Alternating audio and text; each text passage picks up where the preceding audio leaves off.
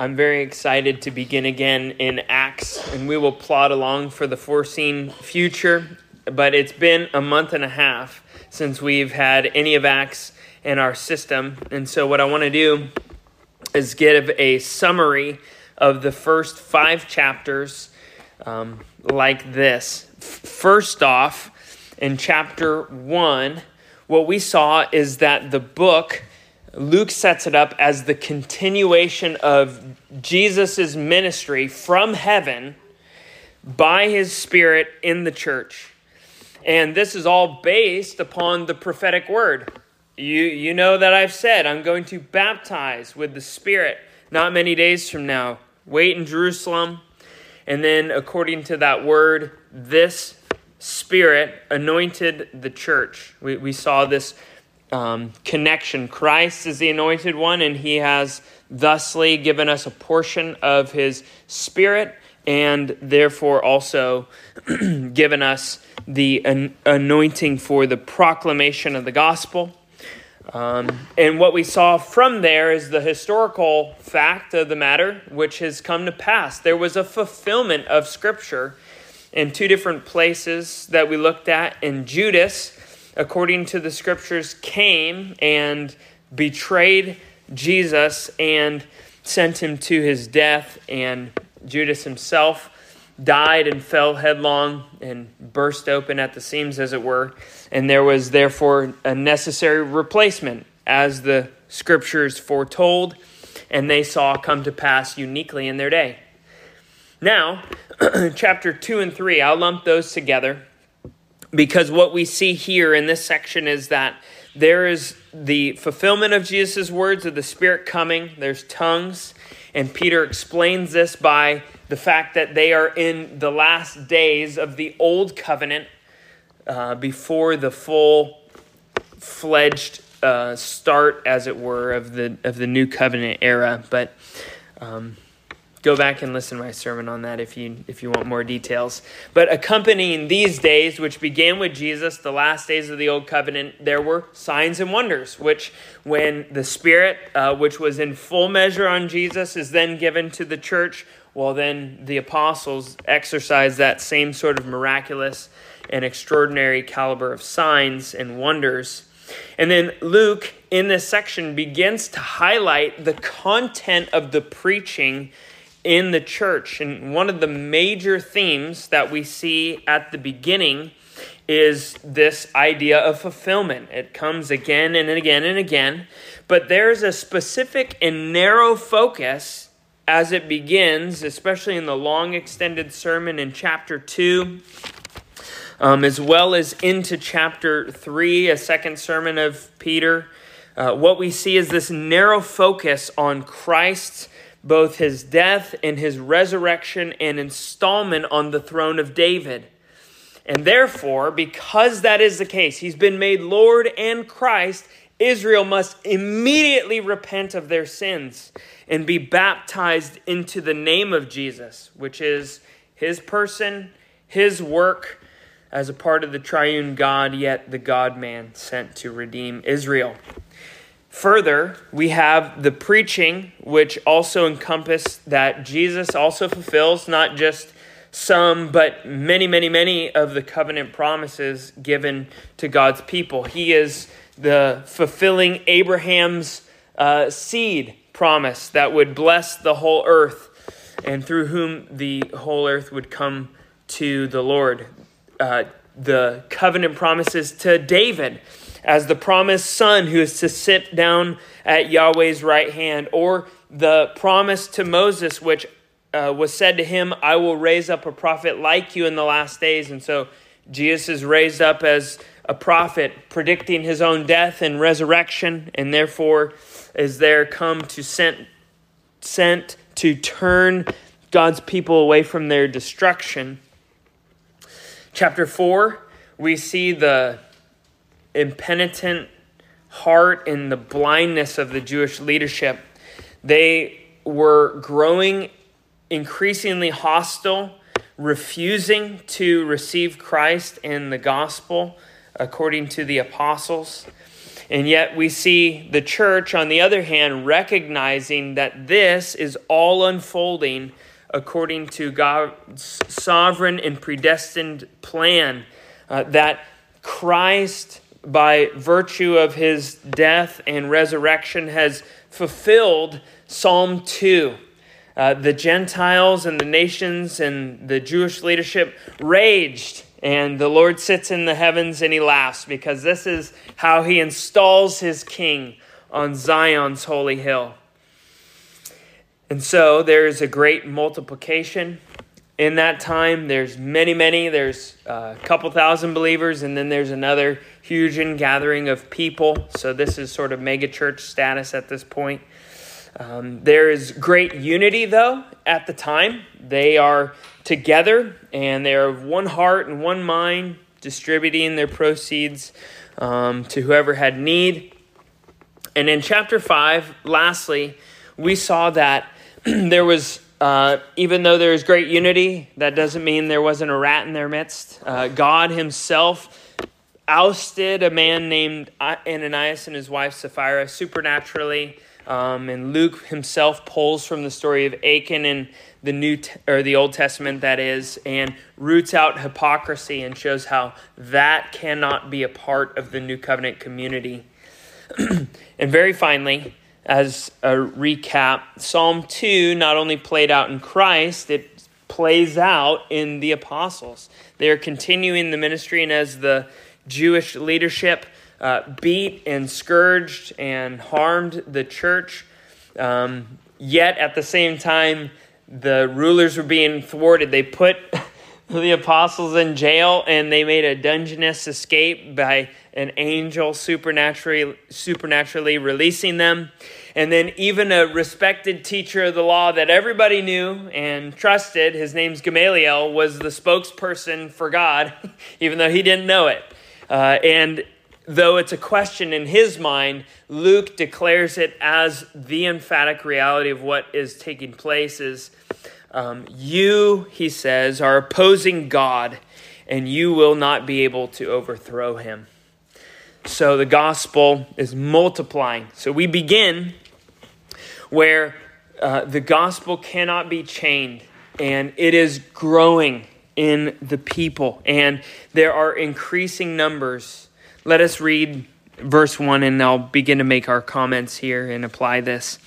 Now, in these days, when the disciples were increasing or multiplying in number, a complaint by the Hellenists arose against the Hebrews because their widows were being neglected in the daily distribution. I just want to point out that it says that disciples were being multiplied. This is the essential thing to recognize, that it was not that they had a flashy revival of sorts and there were a lot of people who walked down the aisles and signed the cards. It was not that they had an influx of lots of baptisms. For sure, they had the conversion of sinners who were baptized into the name of Jesus. But these are disciples. It's converts who are sticking around, not just in a flash of the pan moment, but rather these are men and women and children who had begun on the lifelong process of following after Jesus. They had heard, repent or you will go to hell. And they said, sign me up. I'm going that way forever. This is the new way of humanity. This is what is taking over the globe because Christ is king. And so there are those who had made the plunge, as it were, and were in this process of full-orbed discipleship. You remember in the Great Commission, these men who had been with Jesus for 3 years, been discipled by him. Then he turns around and says, you know how I've made you disciples? Do that to every one of the nations.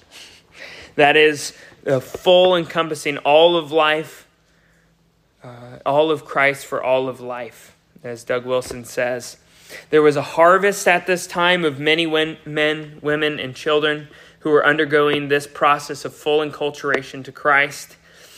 And there's a complaint that comes. So not everything's peachy.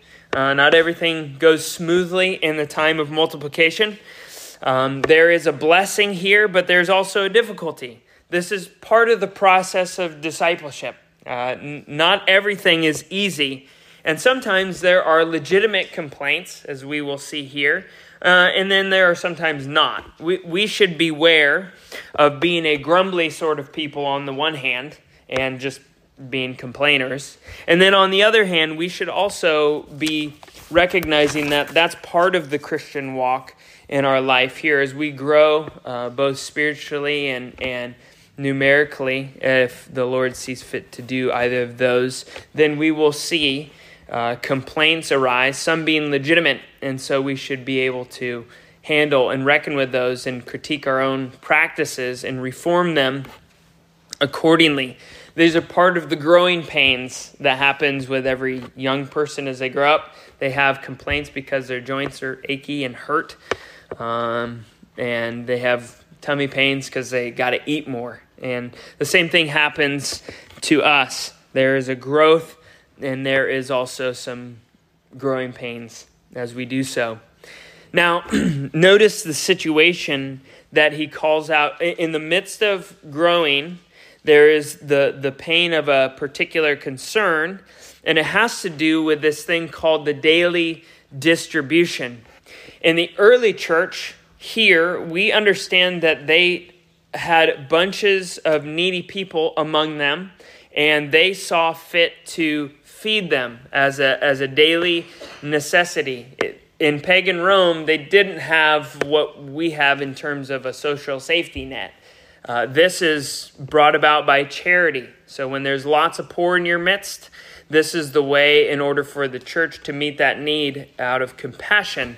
They saw a responsibility to meet the physical needs of their people. We even see the scriptures talking about Jerusalem's poverty later on in Acts.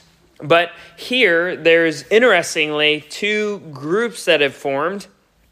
And there are those who are Hellenists who are seeing a problem and they are speaking up for their widows. So there is men and potentially women speaking up for the those who don't have husbands in their midst, and they are looking to remedy this unequal treatment that's happening. And this is a common human problem. Even in the midst of unity and growth, there is a great temptation towards factiousness, tribalism, as we might call it. There is two groups who have sort of separated themselves, and there are the Jewish-speaking or the Hebrew-speaking Christians, and then there are the ones who have a Greek tongue, the Greek-speaking Jews who have embraced Christ Jesus. And they are sort of separated in looking after their own, and the one group is not caring about the other group. And so this is why the complaint comes, because people are naturally have a natural tendency to break off into factions and to not care about each other in the way that we should. We ask, well, wasn't there unity just last chapter? Well, yeah, there is, but there is a need to continue to go, okay, well, there's unity, and as we've gone along, there's been a disruption, a sinful internal disruption that is worked out in our practice, and now we are not living in accordance with the gospel in this way. This group is not jiving with this group in the midst of the church. And so on the one hand, there's factiousness, and that's a sad thing. And then yet on the other hand, we can applaud this church because there are some men who are seeing their fellow Christians without husbands in the church, and they said, somebody needs to voice their need. I'm going to take it upon myself to do that. And so I just call us to take up that kind of model. Let us be the kind of church that's observant of our own particular problems and to do something about them individually. We all have the responsibility and authority to see what goes on relationally, or even if we want to broaden it out and go wider to our building or our meal trains or whatever we do. These are the sorts of things that you can go, there's a problem here, and handle that. Take responsibility for it. So this is the situation. And now that we've set it up, let us look at the leadership of the apostles and what they do. This is verse 2 through 4. Let's read it together. It says, "And the 12 summoned," that's the 12 apostles, "summoned the full number of the disciples and said, 'It is not right that we should give up tea.'" This word is inserted by the ESV preaching. It's literally just the word of God, "to serve tables. Therefore, brothers, pick out from among you 7 men of good repute, full of the Spirit and of wisdom, whom we will appoint to this duty. But we will devote ourselves to prayer and to the ministry of the word." So, what is the response of the apostles? Their first response to the problem is, we got to have a congregational meeting. So they summoned, said, "Hey, come to our congregational meeting apart from the Lord's Day service." We are not that far from that day. This is our practice too. Luke records the assessment here of the apostles and what they considered the appropriate use of their time. One must assume that they didn't all magically arrive and then just spontaneously come up with this decision, but rather they conferred together, and as an elder board, or we should say apostolic board here at this particular time, they had met together previously and hashed out, okay, here's the situation, here's what we're going to do, this is what we're going to present to the church. And so there is a sort of principle here of elders meeting together and working things out. And so when they meet with God's people in the congregational meeting, they have a specific direction. Hey, we think this is how things should go. And they show how their philosophy of ministry works to the congregation. And what they first remind the church is the nature of their ministry. They say that their plan is not to go wait at tables and to be over this themselves. They have a different idea. They want to distinguish between the teaching of God's word and prayer on the one hand, and then on the other hand, they think, yes, this is good. We need to meet this need. This oversight needs to be had here, but we are not to forsake the one for the other. They give the church saying there's an either or option, and if we do this one for the other, we're abandoning the nature of our ministry. As apostles of Christ, and which has given way to elders, the point of the role is related to the Word of God and to prayer. I think it should be translated, what does it say? Let us not give up the preaching of the word for serving tables. You could translate that a little more forcefully, I believe, as not forsake the word of God. They had a duty by Christ, even in the first chapter, to specifically give the witness to the nations in an authoritative way. Or in Ephesians chapter 2, if you want to go read it, the apostles are founding the church in its doctrine and doing so in an inspired, unique way.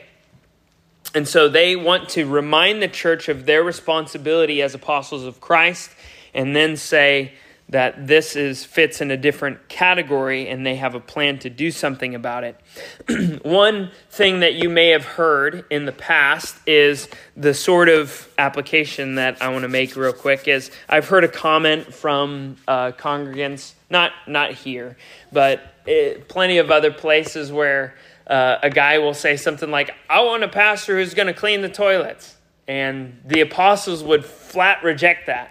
No, you do need a pastor who has the humility to do so, or the willingness to serve and to take responsibilities for such a thing in the church. But he also has to have a right order of priorities and know that what his priorities are and learn how to delegate and manage those things in a way that way. Not to neglect the one for the other, but rather to provide for both by appointing and installing those who are worthy of the office to which can handle that. So, pastors in the same way need not to forsake, but to really be diligent about preaching ministry, the Word of God in counseling, the teaching in a private setting, one-on-one, or in a different setting attached to the ministry of the Word, or any public or private prayer that might be done. Secondly, or thirdly in this point, this is C, church suffrage. This is specifically about verse 3. Therefore, brothers, pick out from among you 7 men of good repute, full of spirit and of wisdom, and we will appoint them to this duty. Notice here that they lay the responsibility of the church to identify their own ministry leaders. It's under the direction of the apostles, but the church itself is supposed to look out among them and to recognize and themselves, as it were in our terms, hire or install those who ought to have the responsibility over them. This is what we call church suffrage. That is the right to vote. This is, I would say, a great pointer, though there's distinctions between the apostles and this ministry of deacons here and some work that we have to do to transfer it to our day. Now, such factors make me say this is a congregational type government rather than a Presbyterian type government or any sort of other flavor here. This is real authority in the congregation itself, such that they actually have a real say in who their ministers are going to be, who their authorities will be. And this kind of church suffrage includes both the leadership of the apostles and the church as a whole, and both of these parties work together to form a final decision, and they can do so because Christ himself is head of the church, and his Spirit's within every member of the church. And so corporately, we are directly being led by Christ, even though there are ordinary men set as responsible parties. Now, let us get to the section of qualifications here. This is D, 2D in your outline. Qualifications. Now, I recognize, and I'll be up front, that there are disagreements between like-minded brothers. The last church that I went in had a different view than this, and I've been in previous churches, and even our practice here in the past is different than I'd advocate for now. And I'm not doing a full sermon on this. I just point out the fact that here we have the office of deacon in form, and this text, it goes along with 1 Timothy 3, the qualifications at a later time for the office of deacon. And these two passages, because there's some difficulty in the 1 Timothy 3 for some, I don't think there's much of a difficulty, but nonetheless, because there's a difficulty harmonizing this text and that text, there's 3 different biblical positions on this. And so all I want to say today is in principle, I think that it's the duty of pastors to harmonize one with the other. And the consistent way to harmonize, in my opinion, is to say, well, what we see in 1 Timothy 3 is in harmony with this passage here. And this is the practice of the apostles. They appoint men only, 7 men to the office of deacon. And then we have a detailed qualification list in 1 Timothy 3. So we see the practice of the apostles, and then we see the prescription of the apostles in these two different texts. We're in the practice of the apostles now in appointing 7 men. So this is a men-only relationship, a men-only office. And why would that be? Well, the reason for this is because deacons here in this situation must handle large relational conflict between groups of people. In a huge sense, they are going to manage a huge ministry. There's 7 of them. We only have 4 elders, and that's a higher, more authoritative office in a different direction at our point in time. But these 7 men are going to potentially have, hundreds of volunteers. I don't know how many volunteers it takes, but there's thousands and thousands of needy people in this time whereby they're overseeing both men and women and a relational conflict that's happening here between groups of men and women.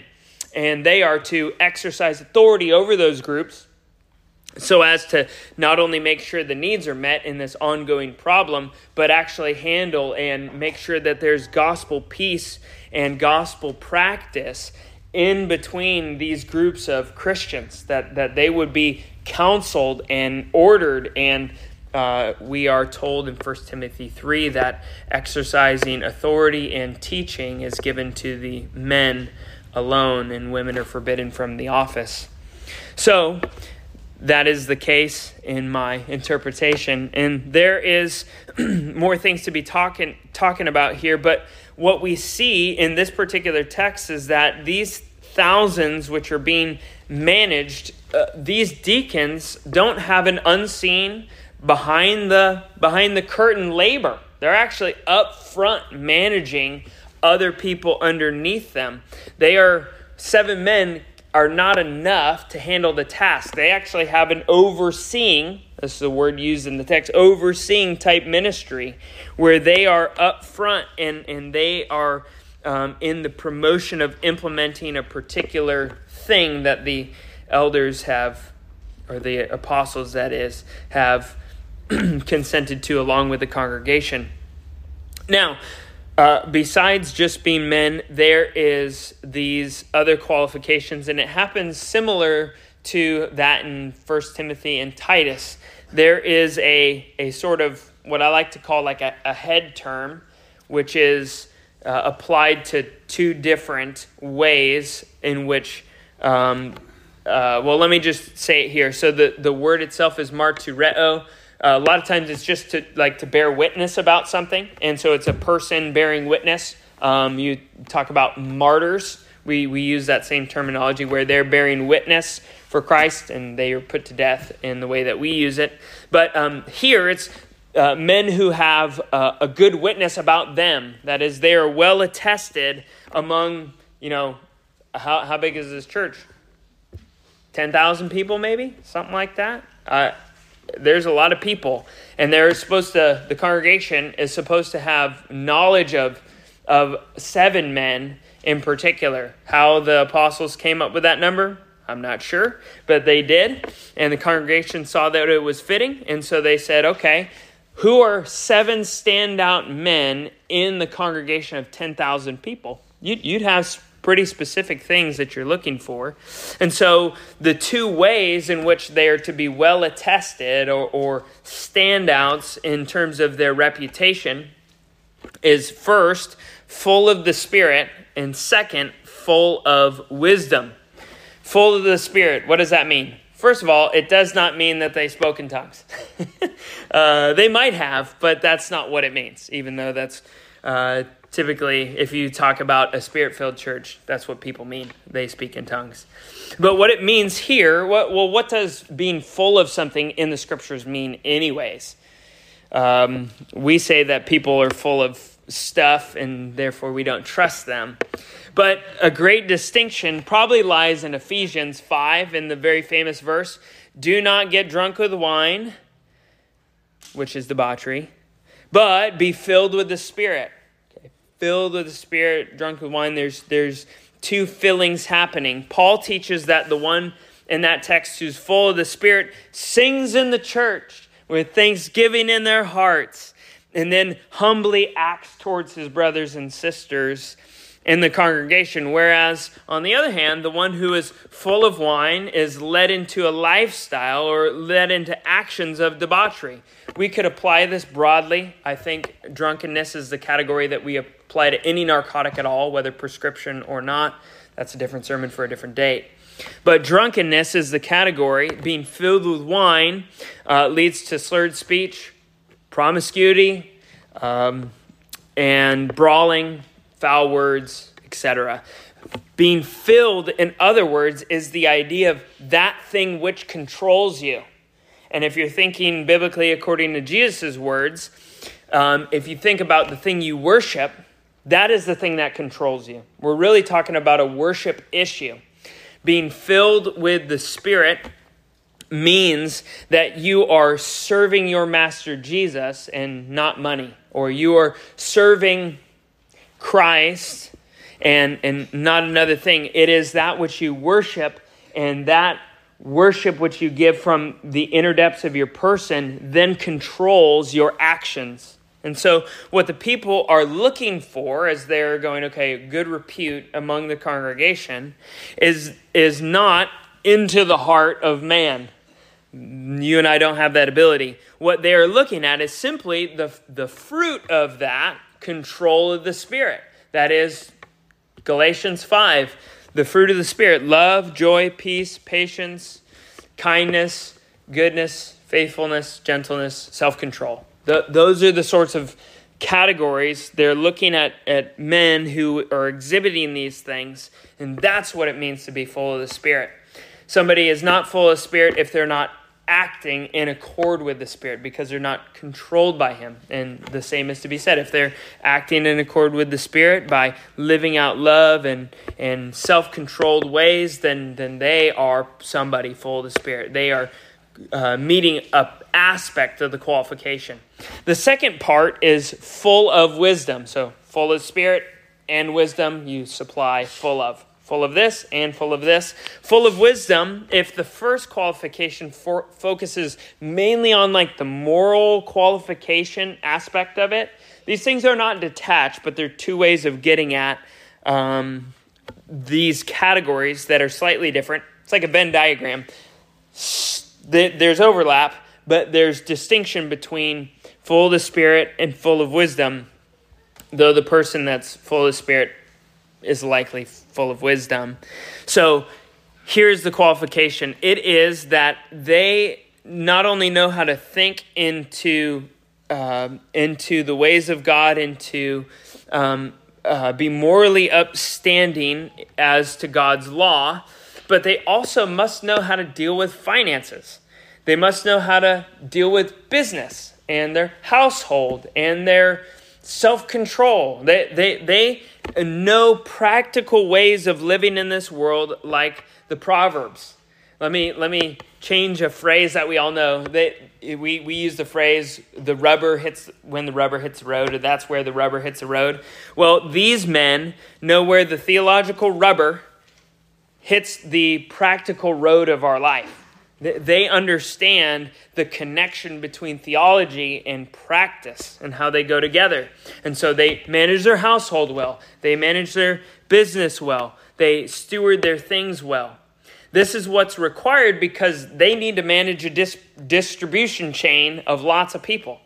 They need to know how to handle bunches of everyday volunteer ministers who are ministering in the ways of the church, and knowing how to have relational wisdom as there's some tension that's been between the different parties. And so there's handling a ministry team, as it were, and handling the general giving that is happening and how these ministers work together in different groups.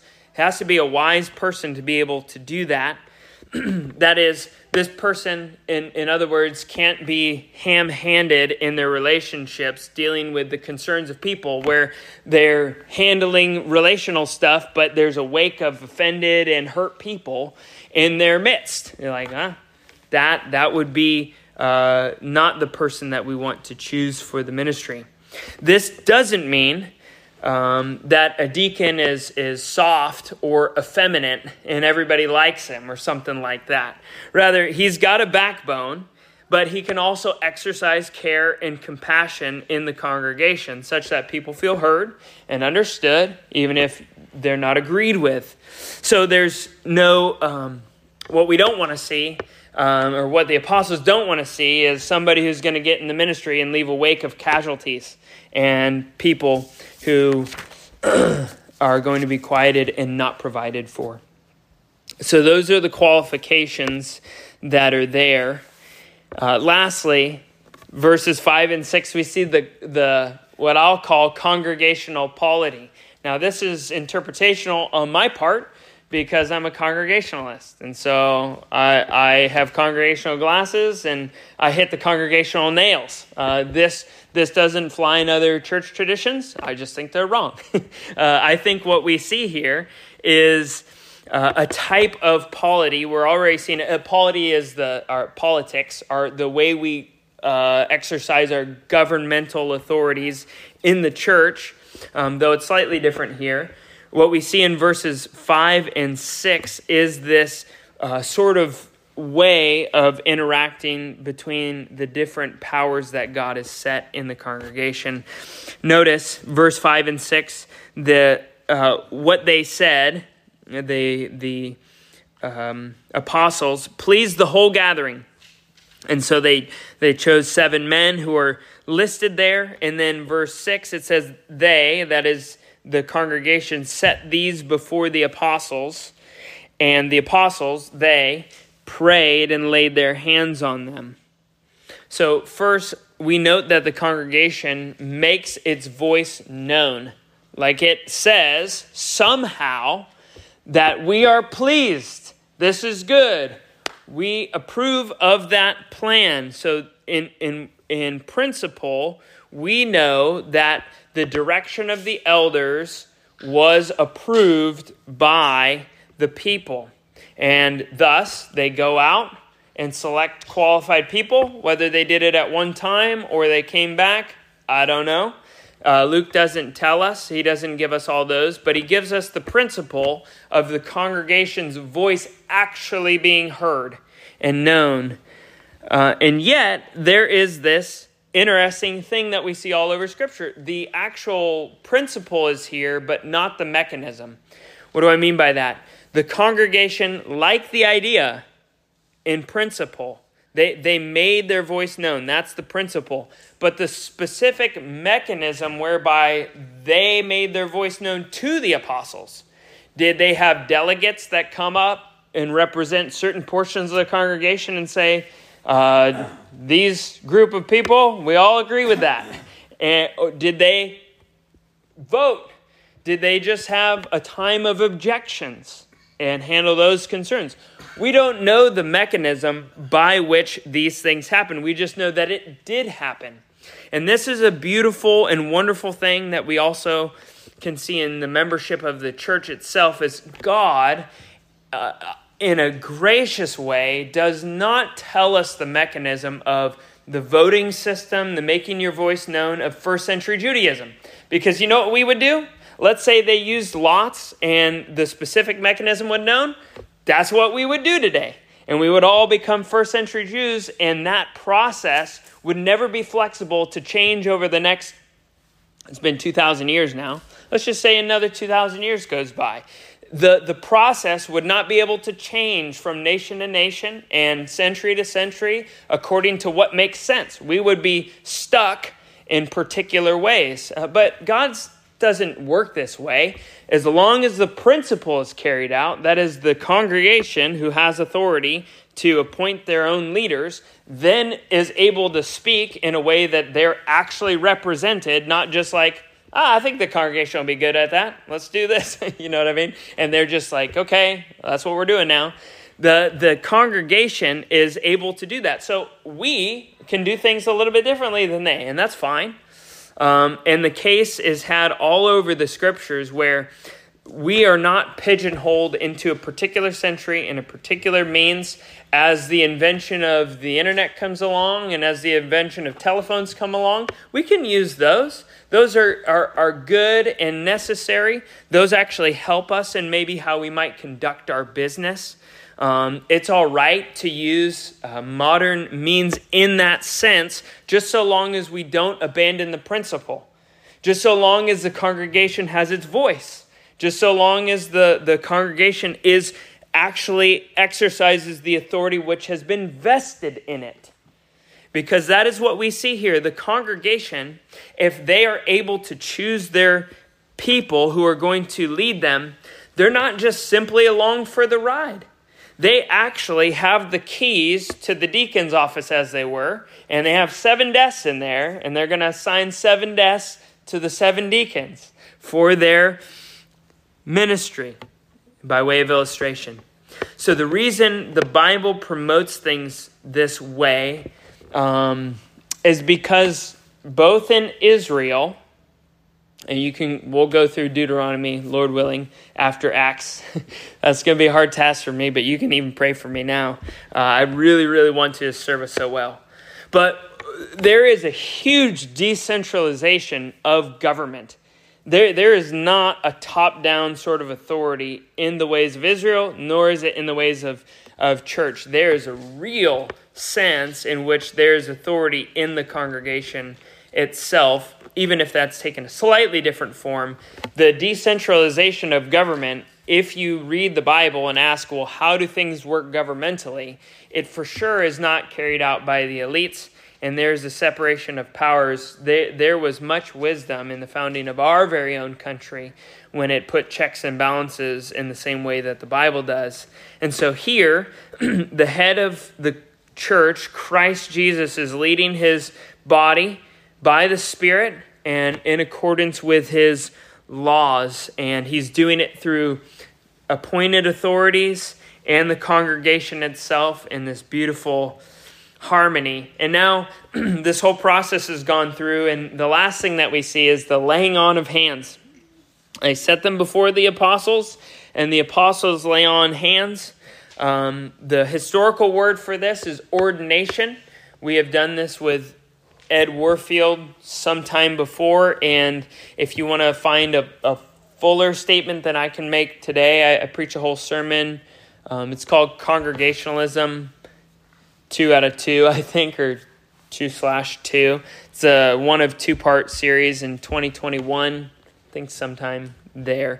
You can find it in the assorted tab. So if you want to listen about laying on hands and what that all means, I can't explain it fully, but let me just summarize what this is. The apostles confirm the voice of the congregation and give this sort of visual display whereby they confer their authority to those who are being entrusted to the office. They are, in a very similar way, you can go back to ancient Israel and go look at the priests with the people conferring their sins onto the sacrificial animal. There is a visual representation of what spiritually is going on, just as we would in the Lord's Supper or in baptism. There is a real picture, one of laying on hands to this authority. Now think about it this way. Christ has poured out his Spirit. The apostles are carrying out the ministry, full of the Spirit in the same ways of Jesus, and they, who everybody knows are authoritative, and who actually have real deal authority from heaven. It's extremely visual at this point. And they are putting their hands, and as it were, there's a picture of the impartation of authority and of the Spirit to these in the congregation. This is not necessarily happening as though they didn't have the Spirit. Now they're getting full measure. But for sure, at the very least, it is the process by which things are bestowed, that is, of real deal responsibility over the congregation and of authority. And I just touch verse 7, and then we'll pick up there next time, because there's fantastic stuff in verse 7. But what we need to see here is that this sort of ordination and this action of the church, though all the details aren't worked out, Luke wants to give us a summary of, well, what was the result of all that? That's what verse 7 is all about. And the word of God continued to increase, and the number of the disciples multiplied greatly in Jerusalem, and a great many priests became obedient to the faith.